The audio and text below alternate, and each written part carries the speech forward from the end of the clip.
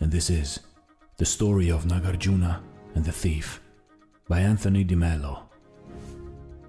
Once upon a time, there was a great Buddhist saint called Nagarjuna.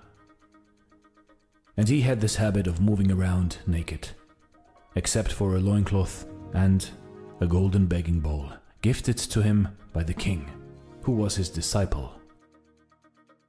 One night he was about to lie down to sleep among the ruins of an ancient monastery, when he noticed a thief lurking behind one of the columns.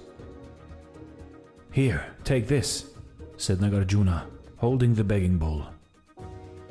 "That way you won't disturb me once I have fallen asleep."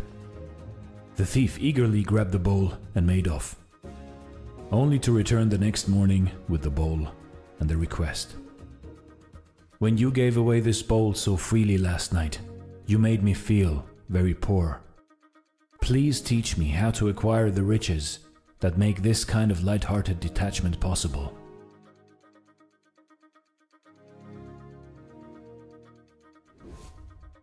You see, in life, in your life, the more detached you are, the more light-hearted you are, the easier, surprisingly, the easier life becomes.